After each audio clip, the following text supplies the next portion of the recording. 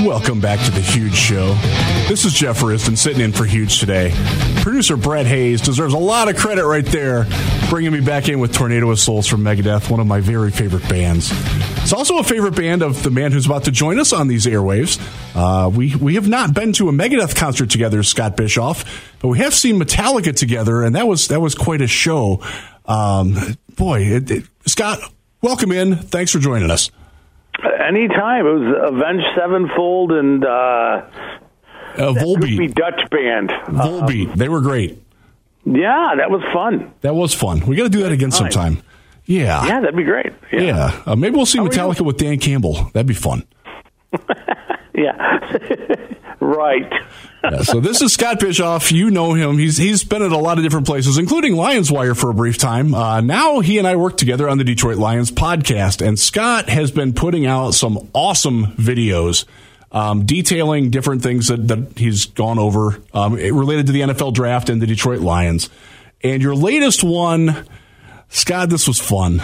You broke down everybody's favorite either pariah or dream, Anthony Richardson, or as you call him, Antonio. You know what it is? I can't even say it. I'm not. Carry on. Yes. So you did a video, and it's up on YouTube. Check out the Detroit Lions podcast, or just look up Scott on Twitter, Scott Bischoff, and you will find it. But give me a little bit of an overview on what you found when you broke down Florida quarterback Anthony Richardson and how he might work for the Detroit Lions or not work. Well, okay. The video that I just put out has literally nothing to do with the Lions. Nothing. All I was trying to get out there was there's a reason why this guy was being talked about the way he was a month ago, and now the narrative or whatever it is has completely flipped, and he is gaining serious steam, right? I think even like last Thursday, he was 100-1 pretty much everywhere to go first overall, and in some places it's down to 20-1 in a short 4 days. Like, what's happened? So it's just the entire video. The reason to put out the video is to explain what I think is happening and why I think there's a lot more eyes on him now than there have ever been, and people are surprised with what they're seeing, because the reality is everybody has their own preconceived notions or biases about what a player is going to look like, especially a player who is widely talked about as raw as people talked about Anthony Richardson being raw. And I just, it's one of those things where you watch him play and there's a lot of nuance and a lot of subtlety in what he does. And there's a lot of, I don't want to call it advanced stuff, but he's not raw in a lot of ways. Like, his ability to maneuver inside the pocket is pretty advanced. It is. He deals with pressure really well. Those are not concepts of what a very raw quarterback is. To me, they're not.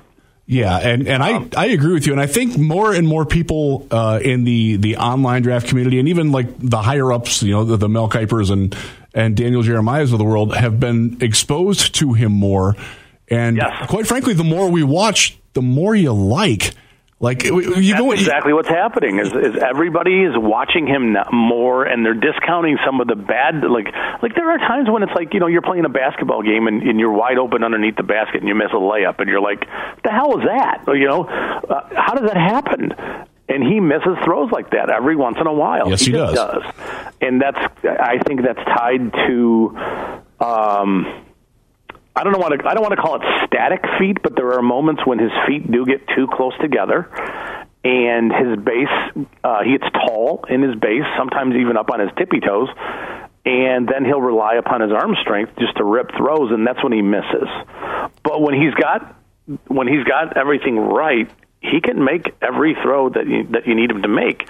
So you look at a player. So I see him as This is a guy who's got some very, he's got some mechanical stuff with his footwork to clean up. That's about it. And then you look at some of the all right, he's really good with pressure. He does not leave out the back door, kind of like how most quarterbacks will just freak when they see pressure and go, especially a quarterback like that. Like, dude, you could feel pressure and run and you'd be effective all the time. But his thing is more to step up and climb inside the pocket and then navigate right to left and continue to make throws down the field. And some of it is also Florida asks a lot out of him as a player. Like, we got to discount some of the completion percentage stuff with Florida because they're having him drive the ball down the field pretty far down the field a lot. Yeah. So and two receivers, by the way, none of whom will be in the NFL. Yeah, and there are throws that he makes that wow you. There are, like you said, you get the more exposure, the more I think there is to like about his game. And I think that's what's happening is people are coming away a little surprised. I don't mean that in a negative way, but just surprised that he has sort of crashed the party in terms of, this is what I thought I was going to see. I didn't see any of that. In fact, I saw the opposite. I saw a guy who's pretty advanced at dealing with pressure and is really good in the pocket, keeps his eyes up, and does all these things, makes good decisions, does a really good job of not taking sacks. I think he only took like 13 sacks with that offensive line this year. That's really good. If you watch that offensive line, it's not very good. So that's just kind of weird. It's wild, too, because they're going to have two guys. Well, Osiris Torrance is certainly going to get drafted. Richard Gurridge, their left tackle, is maybe draftable. He was on at the Senior Bowl. He had a good week down there. But, yeah, he was under instant pressure more than any quarterback I can recall scouting in a long time. Yes, and he handled it. And it's, part of it, too, is he had a really slow start. I want to say he threw 4 interceptions in the first 3 weeks, no touchdowns. And then he had the big blow-up week against Tennessee. And then he finished 15 touchdowns in 8 weeks and 4 interceptions in the last 8 weeks. So he did clean it up, and I think that's one of the other things is if you look at him from the beginning of the season to the end of the season, you see a lot of improvement, which you and I both know is huge for quarterbacks. Oh, 100%. So we're looking at a young quarterback who hasn't played a ton, who's showed you a bunch of improvement within one season, and, oh, by the way, shows you a bunch of really good ability to handle pressure and moves inside the pocket. Not big moves, but, just enough to keep himself upright and clean, and then, and he's got enough twitch in his game to then make throws that most other quarterbacks are not making. He's impressive. He is. I agree with you on that. The video was not even for Lions fans. Right, but because we were on a Lions outlet, people are going to make that connection. Okay, Scott's advocating that you take Anthony Richardson at 6. Would you do that at 6? I think that's a hard question to answer. I don't know that I'd do it. I agree. But I don't think it's realistic to think that he's even remotely he's on the board much longer than that. So would I do it at 6? Yes, I would, just because I think that the offense as constructed is capped. I think he would give you a bunch of different things. Again, remember, he would not play in year one. There would be no reason to play him in year one. Nobody remembers this, but Patrick Mahomes played in Week 17 in his first year with the Chiefs. They had a bye. They were good enough to have a bye in Mahomes' rookie season. That's how good they were, but they still went out and took a quarterback because they knew Alex Smith was just not that guy. And, it just seems like it's working for him. And I realize it's one team, but still, it's a tough question. Would I take him at 6? I don't know. Is Jalen Carter available? Based on recent feedback, he might be, though. I think we're at the time of year. Look, as I said in the open, I'm going to the Combine next week. We're going to learn a lot more about, right now, everything is speculative. Next week is when we start to get real information where we're talking to actual, NFL employed people, team employed people, and we get a better idea of how they really feel about prospects. But I'm with you, man. I think Richardson is not going to last much past 6, if he even makes it to 6. and it's something that the Lions certainly need to consider. He may not make it to 6, and the other thing is if he is on the board at 6, you may have we might see the very dreamed about trade down, because we talk about that every year. We absolutely do, and it is something. By the way, the Chiefs traded up for Patrick Mahomes.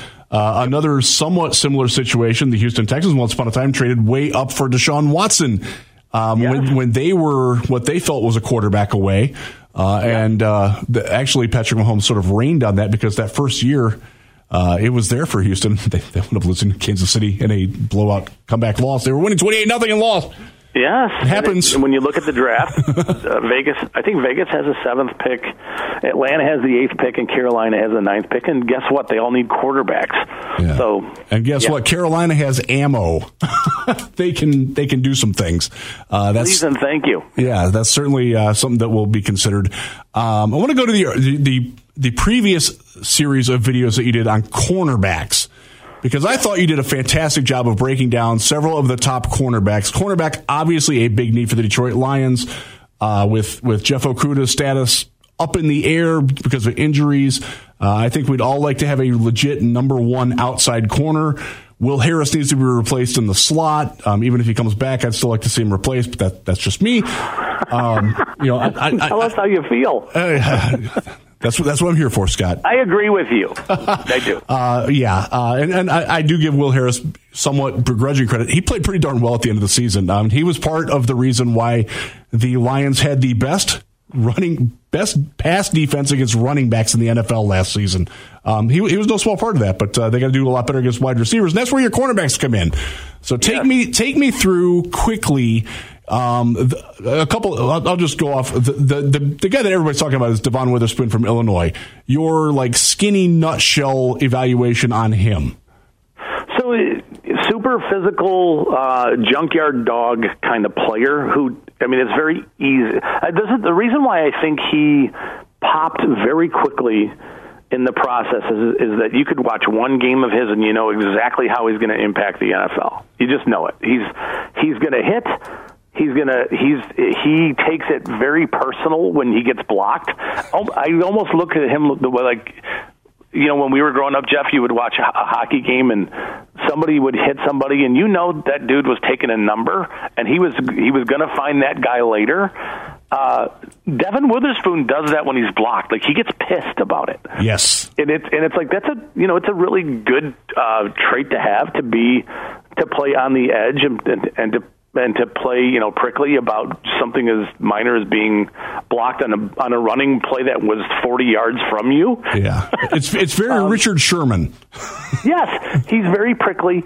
It's very obvious the way he plays. But then we're also looking at a guy I think is going to be 5'11" and maybe 180. So yeah. There's the rub. Yes, and I think 6 is rich, but I also think that there's some when you watch and he's an off man aligned against slot receivers where they have a two-way go. He gets beat a lot in off man. So I think one of the things, and again, this is very speculative. We're a long ways away, but I think that we're going to see a guy who's going to measure small and test a little bit lighter than we like, and then maybe have a little bit of stiffness in his hips. So the three cone shuttle and the short, the agility stuff. I think he will not test great there. So I think when it all kind of boils out in the wash, he's much more of an option at 18 than he is at 6. All right, let's talk about a guy that's not going to have any problems in Indianapolis with the testing. That would be Christian Gonzalez from Oregon. Yes. He is sort of the antithesis of that. This is a guy who's going to measure about 6'2", about 200 pounds, and has world-class sprinter speed. But, yes. Scott, can he play cornerback? I don't know. In the video, I called him the prospective best flag football player in the history of the world. He is not physical. There's really not a lot of physicality in his game. His ability to mirror and pattern match and move is ridiculous. It's rare. I think he's going to run in that 4.3 range, like low 4.3s. And at that size, that's crazy. That's ridiculous. I think he will be sub 4.35. I really do. But also the agility stuff, like you could see him he is so loose. Everything he does is easy. He moves so smooth and fluid. It's just when he plays up close in man coverage, he doesn't really use his hands in press. And then there are plays that he gives up. He'll give up completions where he's in great position. He's just not physical enough at all. And I worry in regards to his competitiveness. Like you did all those things and ran with this dude for 40 yards and just were happy watching that pass get completed, but you were right there. And it's just like, I don't know how I worry about the competitiveness there. Yeah, that definitely shows on the film. And it was something that frustrated me. Also, the fact that he's not I wouldn't say he's a bad tackler, but I'm not going to say that he's an enthusiastic tackler either. He is not he does not love contact. He's like the anti-Witherspoon. The Witherspoon loves contact to the point where you almost got to pull him back because he's going to get hurt. Especially at his size. Yes, and Gonzalez is just more passive the way he plays. Yeah. Real quick, I want to ask you about one other guy who sort of splits the difference between the two. That's Joey Porter Jr. from Penn State. Your quick hit on Porter. He is sort of right there between the two. I don't think he's going to run anything like the way Gonzalez runs, but his arms are so long. He's got 35-inch verified arms. Having him press and then run trail technique, like off man, like press bail coverage. I don't know how you could ever complete a pass over the top on him, just because he seems to be in pretty good position all the time. But his arms are so long that you'd have to make incredibly precise throws. It's tough to do. The negatives I think there are times when he'll get a little grabby. You don't say. Yeah, a little grabby on stuff that breaks in front of him, and I think that there are some times when he is not great technically and he'll false step at the line of scrimmage in press, but he recovers well. So I don't think Porter for me would probably be the guy I'd be thinking is cornerback one for a team that likes to play press man type coverages, just because of the mix of the physicality and the ability to play in trail coverage, that kind of stuff. So very good player, very, very good player with NFL bloodlines, and that matters. Yeah, and the fact that his father was a linebacker shows in how he plays too, and that's a very admirable grit trait for Detroit and Dan Campbell. Yes. All right. Give me. We got just a couple minutes here left, Scott. Tell me what your next video is going to be on and why we're going to love it. Well, tomorrow, I hope I'm not letting the cat out of the bag, but I think there's one being released on Bijan Robinson tomorrow. I might have heard that. Yeah. Yeah, that'll be interesting. I'm sure people are going to hate it. I seem to be. The YouTube, I'm going to start seeking out therapy over the way the YouTube community treats me. Scott, don't read the comments. Never read the comments. Oh man, it's so we're doing Bijan, and then there's one coming out on Witherspoon about what to expect sort of at the combine, and I'm just going to I think we're just going to hit these for a little while. Just grab a player. I might do Bryce Young. I may talk a little bit about Stroud, although that would be. You're just kicking the hornet's nest. Then I might as well just have somebody kick me in the nuts because. No, I think that getting into some of these receivers would be interesting. The Lions do quietly need a receiver, not early, but they do need something, especially if Shark leaves in free agency. And I think you and I both think that's happening. Yeah, I do too. I think he's going to get a nice contract, and it'll be deserved. But yeah, I think that there's some tight ends in this class. Darnell Washington is a monster. Love him as a player. I love him being your left tackle in 3 years after he gains another 10 pounds. That's fine. I look at the Lions and I think, Matt Nelson was their swing tackle kind of extra tight end. And I think, okay, if that becomes Darnell Washington, you are doing some things. And then with the way they run power and, wanting to go heavy with 12 personnel stuff, that guy that guy might open the doors for you. Oh, you're getting me excited here, Scott. Yeah. Ladies and gentlemen, the awesome Scott Bischoff. Please check out his videos at the Detroit Lions podcast on YouTube. He's putting these out all the time. Be gentle in the comments too, Scott. Scott's a very mature adult, but he takes things a little personally. People leave, It is deserved after my shenanigans last year. I guess we'll say it that. I mean, these things happen. People do remember, Scott. They do. I know. Apparently, they do. Scott Bischoff, everyone. Thank you so much for joining me today on the Huge Show. Anytime. Thank you.